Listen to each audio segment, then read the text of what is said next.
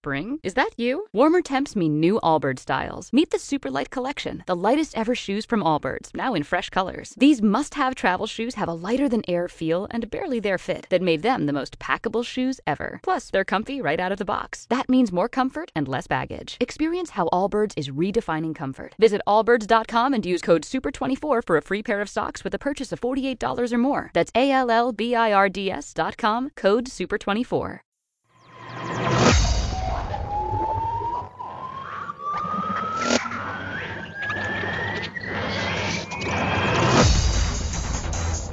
Welcome to the Cultdom Collective Commentary, featuring Dave AC, the Sixth Doctor, and Al Thor.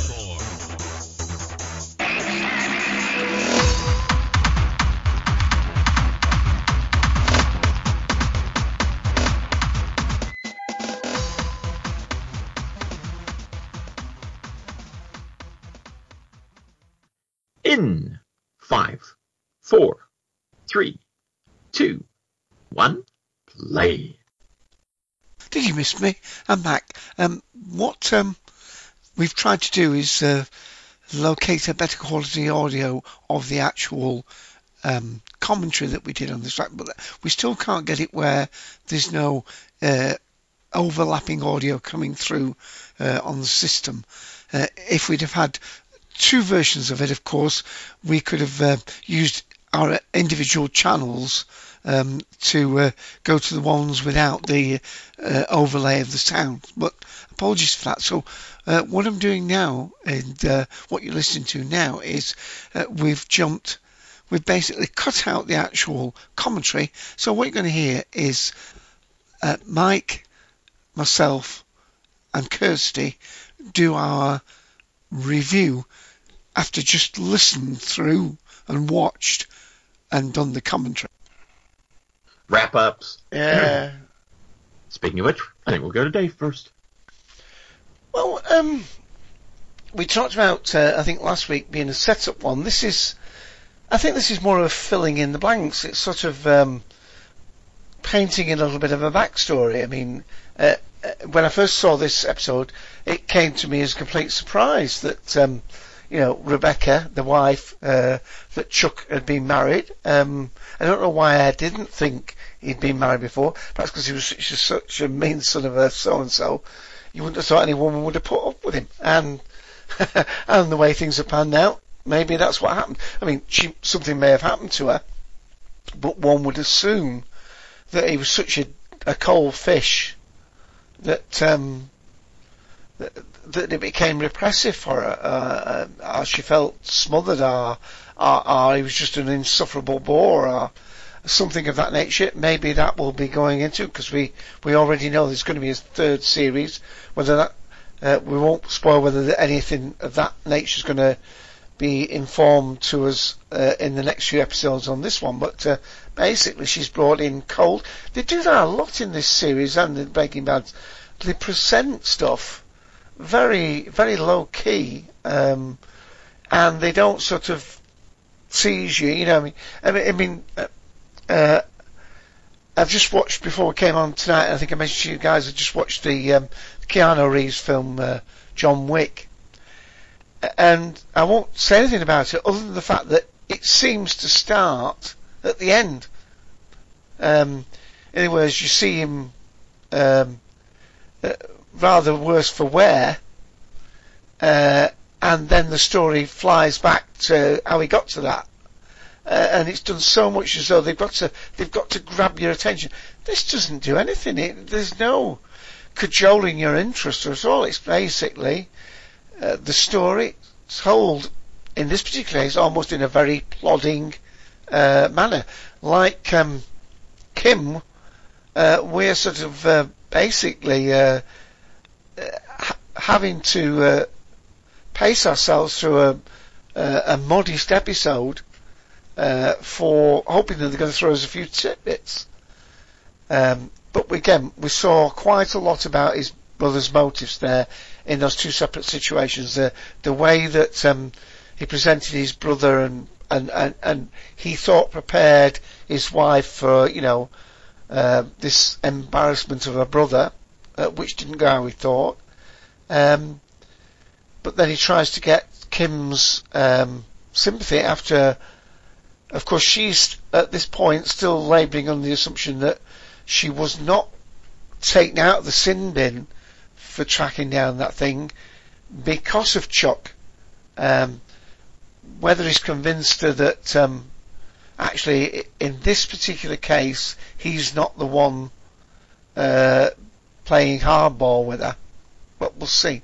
And then just that little vignette at the end, Mike picked up the key pieces of that, which you might want to mention again. But yeah, probably I wouldn't say the weakest episode, but I don't think this is an episode I would have rewatched again, other than the fact that we're doing the commentary. I think a lot of the episodes do bear rewatching because you find and see more little insights into them.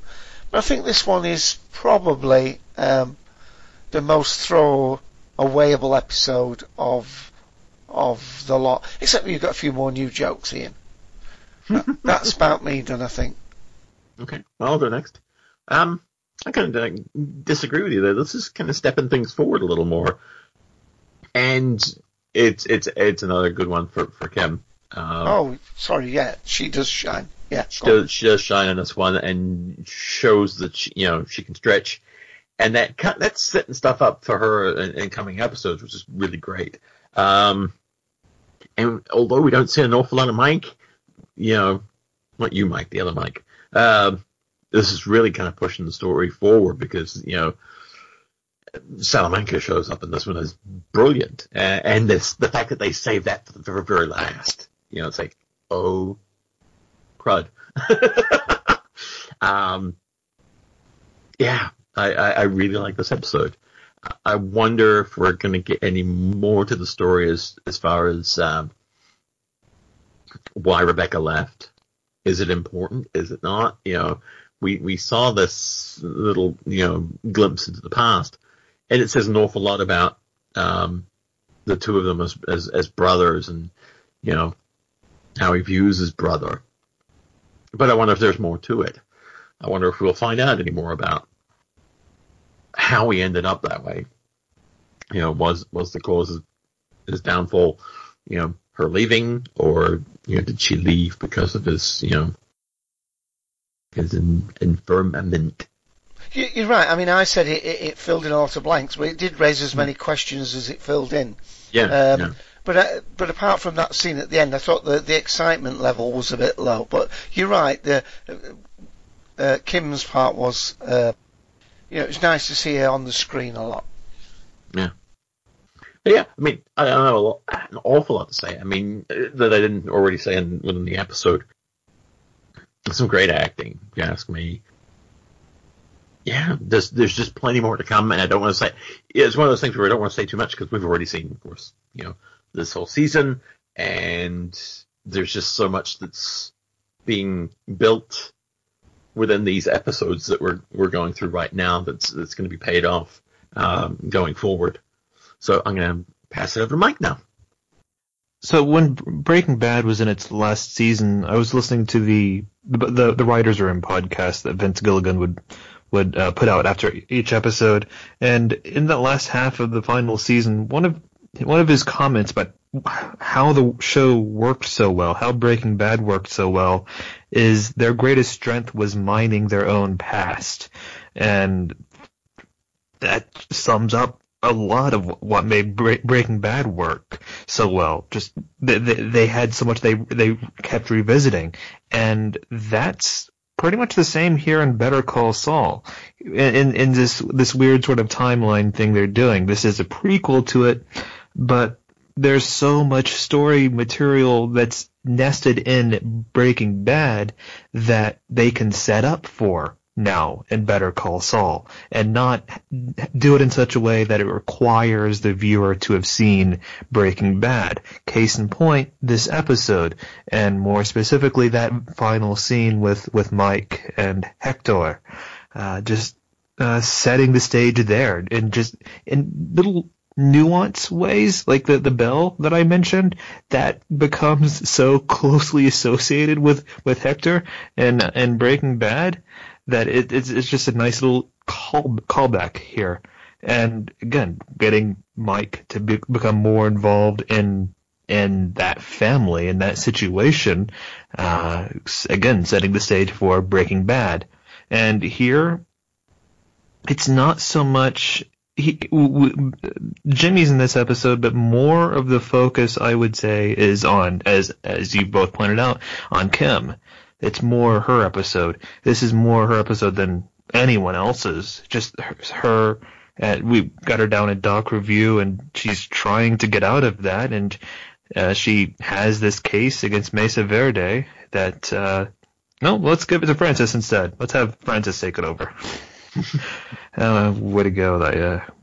Anyway, but what you're both saying here is that this episode is just laying the groundwork for a lot of the fast-paced episodes that are coming at the end of the season.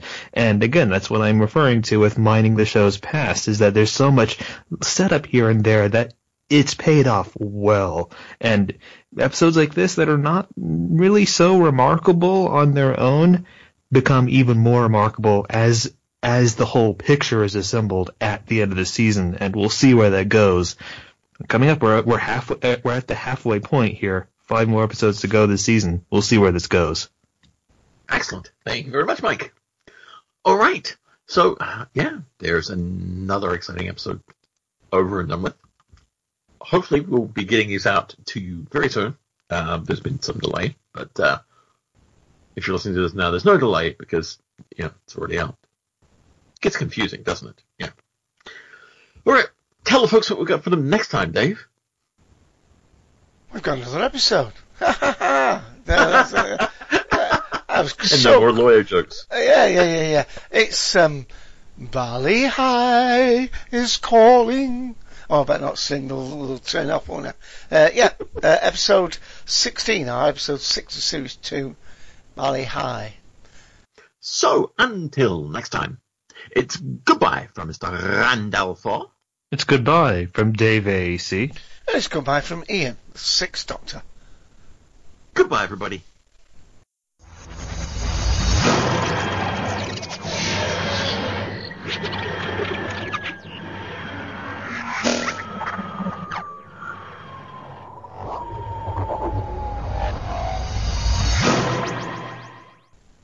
Sorry to any of the lawyers out there that we offended with the jokes and stuff. Please don't sue us. All generic. All out of respect and love. Oh, yeah, coming from a warm place. But I had so many Moffat jokes. Because in Breaking Bad it was Tio Salamanca. All right. That's uncle, isn't it? Yeah, Spanish for uncle.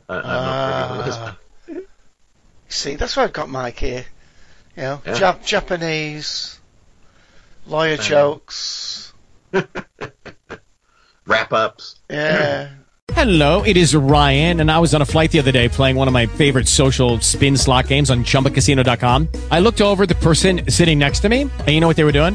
They were also playing Chumba Casino. Coincidence? I think not. Everybody's loving having fun with it. Chumba Casino is home to hundreds of casino-style games that you can play for free anytime, anywhere, even at 30,000 feet. So sign up now at ChumbaCasino.com to claim your free welcome bonus. That's ChumbaCasino.com and live the Chumba life. No purchase necessary. VGW. Void where prohibited by law. See terms and conditions. 18+.